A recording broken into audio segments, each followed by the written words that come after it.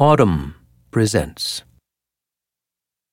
Mexico's Revenge, written by Franklin Foer.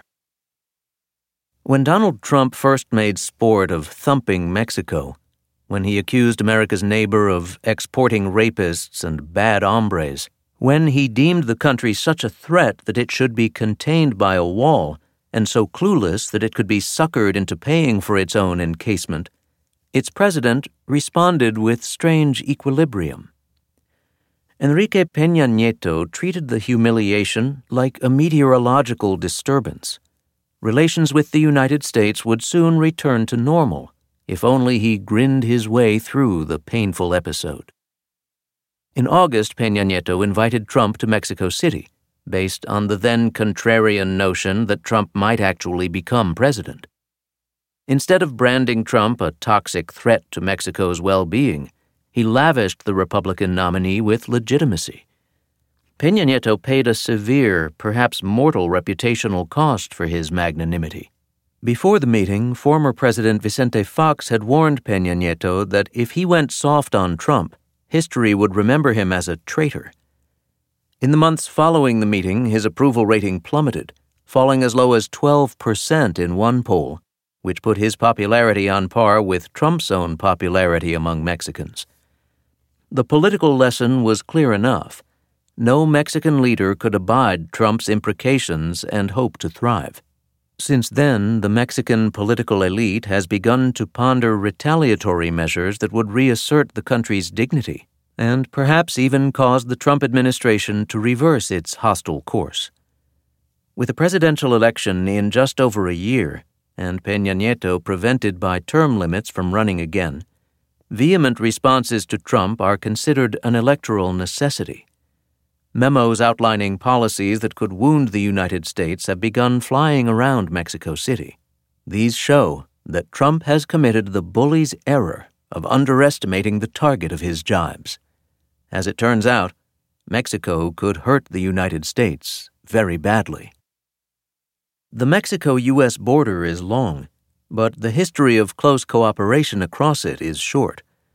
As recently as the 1980s, the countries barely contained their feelings of mutual contempt. Mexico didn't care for the United States' anti-communist policy in Central America, especially its support of Nicaraguan rebels. In 1983, President Miguel de la Madrid obliquely warned the Reagan administration against shows of force which threatened to touch off a conflagration. Relations further unraveled following the murder of the DEA agent Enrique Kiki Camarena in 1985. Former Mexican police officers aided drug traffickers who kidnapped and mercilessly tortured Camarena, drilling a hole in his skull and leaving his corpse in the Michoacan countryside. The Reagan administration reacted with fury at what it perceived as Mexican indifference to Camarena's disappearance, all but shutting down the border for about a week. The episode seemed a return to the fraught days of the 1920s, when Calvin Coolidge's administration derided Soviet Mexico and Hearst newspapers ginned up pretexts for a U.S. invasion. The grandiose promise of trade is that it binds countries together, breeding peace and cooperation. This is a risible overstatement when applied generally to the world, but in the case of the countries separated by the Rio Grande, it has proved wondrously true. A generation after the signing of the North American Free Trade Agreement, the United States and Mexico couldn't be more interdependent. Anti-Americanism, once a staple of Mexican politics, has largely faded. The flow of migrants from Mexico to the U.S. has, more or less, abated. Economic ties have fostered greater intimacy between intelligence services and security agencies, which are today deeply enmeshed in each other's business. While the economic benefits of NAFTA are less impressive than the architects of the deal promised, the geostrategic benefits of integration are far more important than anyone could have anticipated. But the Trump administration has come dangerously close to trashing the relationship, and in the process, unleashing a terrifying new reality. Once the threat of Soviet expansion into the Western Hemisphere vanished, the United States paid less careful attention to Latin America. It passively ceded vast markets to the Chinese, who were hunting for natural resources to feed their sprouting factories and build their metropolises. The Chinese invested heavily in places like Peru, Brazil, and Venezuela, discreetly flexing soft power as they funded new roads, refineries, and railways. From 2000 to 2013, China's bilateral trade with Latin America increased by 2,300%, according to one calculation. A raft of recently inked deals forms the architecture for China to double its annual trade with the region to $500 billion by the middle of the next decade. Mexico, however, has remained a grand exception to this grand strategy. China has had many reasons for its restrained approach in Mexico, including the fact that Mexico lacks most of the export commodities that have attracted China to other Latin American countries. But Mexico also happens to be the one spot in Latin America where the United States would respond with alarm to a heavy Chinese presence. That sort of alarm is just the thing some Mexicans would now like to provoke. What Mexican analysts have called the China card, a threat to align with America's greatest competitor, is an extreme retaliatory option. Former Mexican Foreign Minister Jorge Castañeda told me he considers it an implausible expression of machismo. Unfortunately, Trump has elevated machismo to foreign policy doctrine, making it far more likely that other countries will embrace the same ethos in response. And while a tighter Chinese-Mexican relationship would fly in the face of recent economic history, Trump may have already set it in motion. The painful early days of the Trump administration have reminded Mexico of a core economic weakness. The country depends far too heavily on the American market.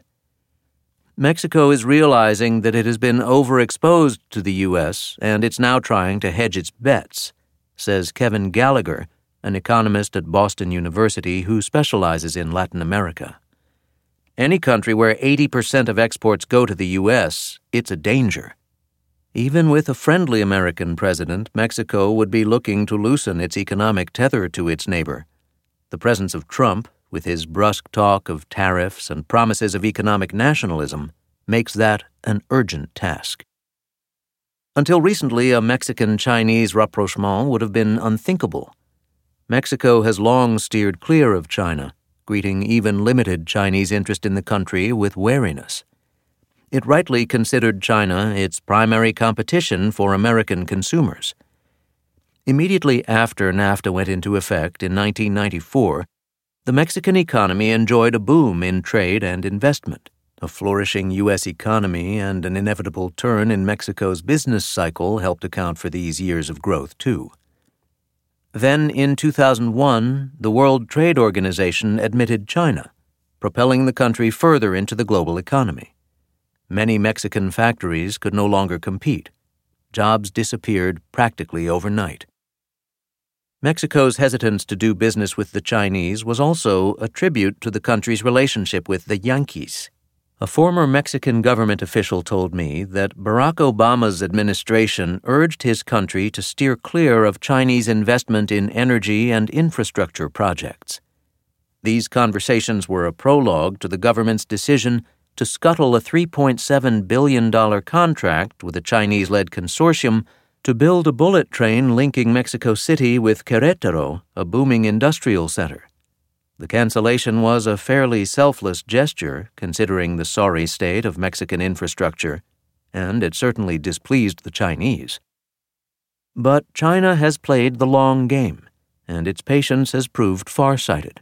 The reason so many Chinese are ascending to the middle class is that wages have tripled over the past decade. The average hourly wage in Chinese manufacturing is now $3.60. Over that same period of time, hourly manufacturing wages in Mexico have fallen to $2.10. Even taking into account the extraordinary productivity of Chinese factories, not to mention the expense that comes with Mexico's far greater fidelity to the rules of international trade, Mexico increasingly looks like a sensible place for Chinese firms to set up shop, particularly given its proximity to China's biggest export market. Mexico began quietly welcoming a greater Chinese presence even before the American presidential election. In October, Chinese state-run media promised that the two countries would elevate military ties to a new high and described the possibility of joint operations, training, and logistical support. A month and a half later, Mexico sold a Chinese oil company access to two massive patches of deepwater oil fields in the Gulf of Mexico.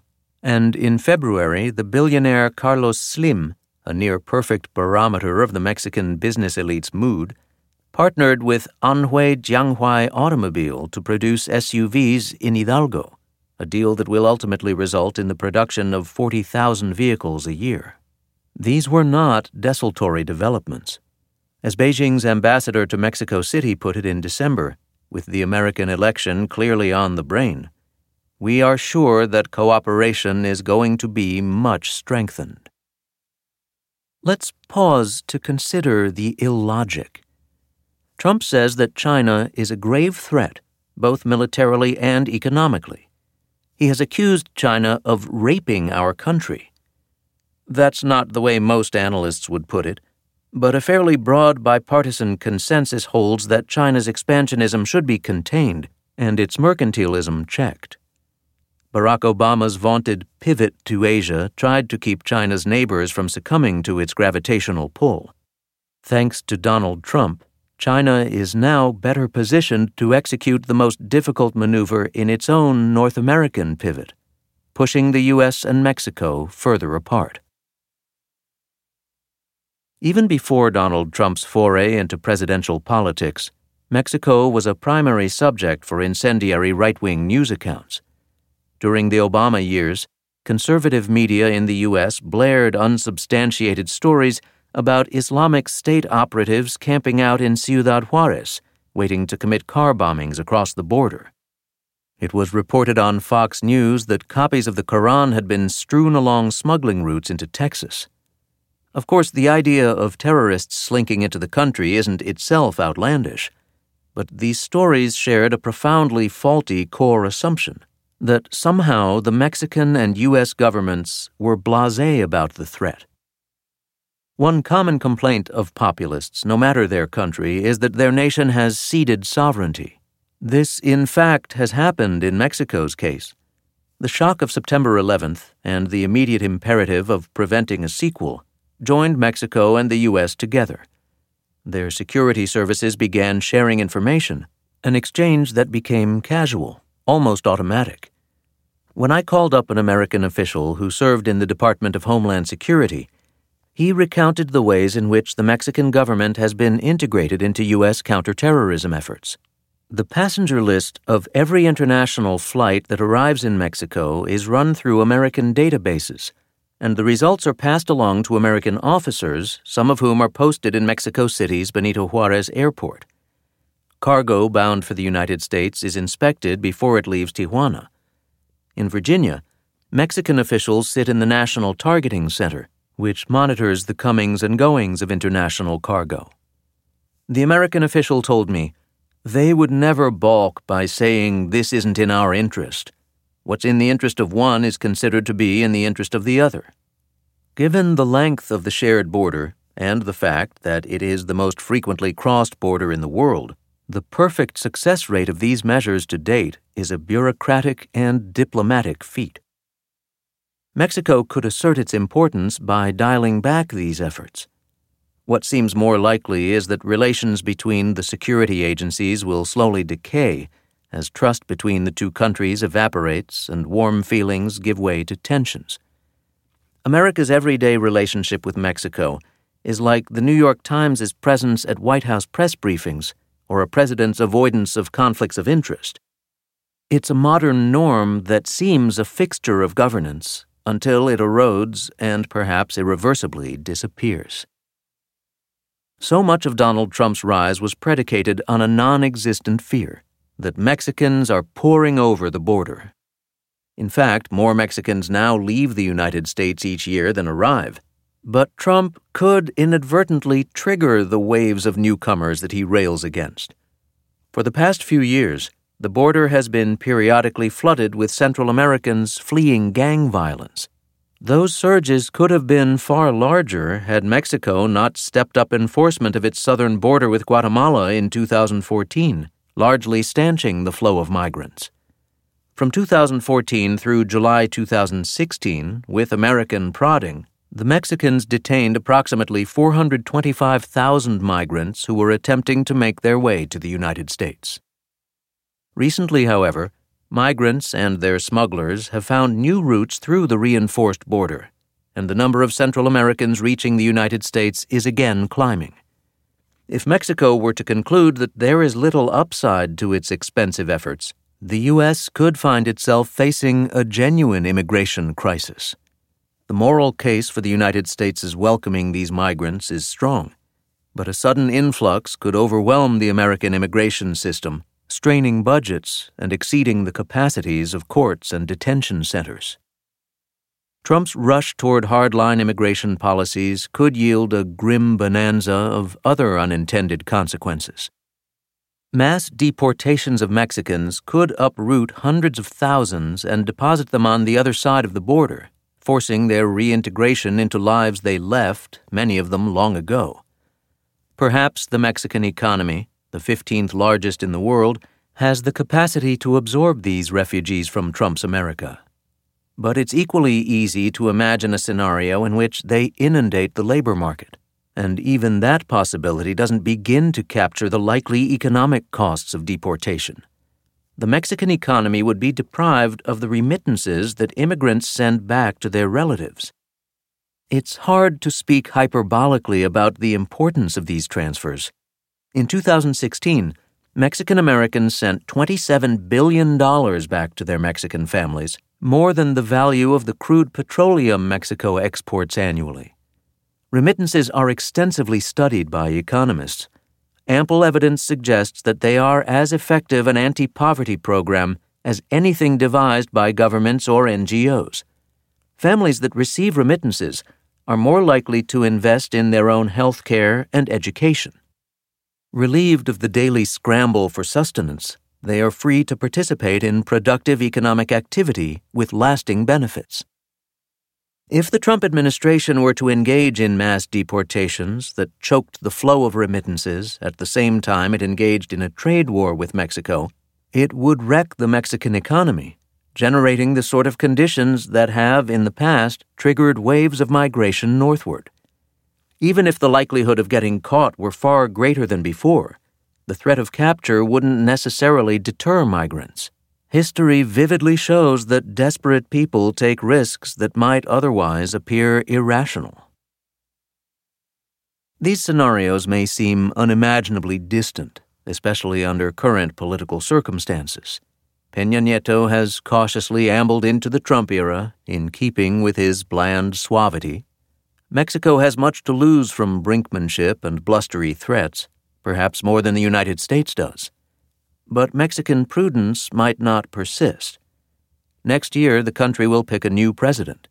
According to early polls, the likely winner is a familiar loser, the left-wing populist Andrés Manuel López Obrador, a.k.a. AMLO, or as the great Mexican intellectual Enrique Krause dubbed him, the tropical messiah. AMLO lost his first presidential election in 2006 by the thinnest of margins and alleged that funny business cost him the presidency. His second defeat, 6 years later, was by a far wider margin. In both instances, his supporters took to the Zócalo, Mexico City's main plaza, to noisily protest the results. In 2006, he even declared himself Mexico's legitimate president, donning a red, white, and green sash of the sort that is ritualistically draped over the chief executive. AMLO has squandered big early leads before and is by no means an inevitability. Still, there's a good chance that, in a year's time, the populist Trump will be staring across the border at another populist. The differences between Trump and López Obrador are immense and a potential source of combustion, but similarities also abound.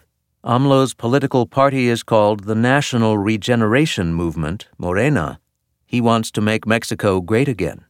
Like Trump, AMLO professes an almost mystical connection with the people. He alone can channel their will. Pundits are fond of placing López Obrador in the same genre as Venezuela's late strongman Hugo Chávez. That comparison might overstate his danger.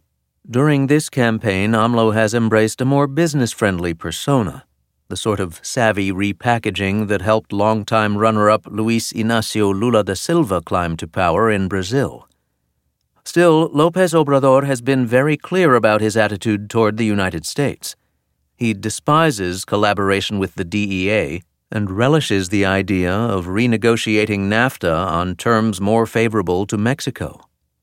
"Everything depends on strengthening Mexico," he has said, "so we can confront aggression from abroad with strength." If AMLO becomes president, all of the worst-case scenarios, all of the proposals for petulant retaliation would become instantly plausible. Not so long ago, for most of the post-war era, in fact, the United States and Mexico were an old couple who lived barely intersecting lives, hardly talking despite inhabiting the same abode. Then the strangest thing happened. The couple started chatting. They found they actually liked each other. They became codependent. Now, with Trump's angry talk and the Mexican resentment it stirs, the best hope for the persistence of this improved relationship is inertia, the interlocking supply chain that crosses the border and won't easily pull apart, the agricultural exports that flow in both directions, all the bureaucratic cooperation.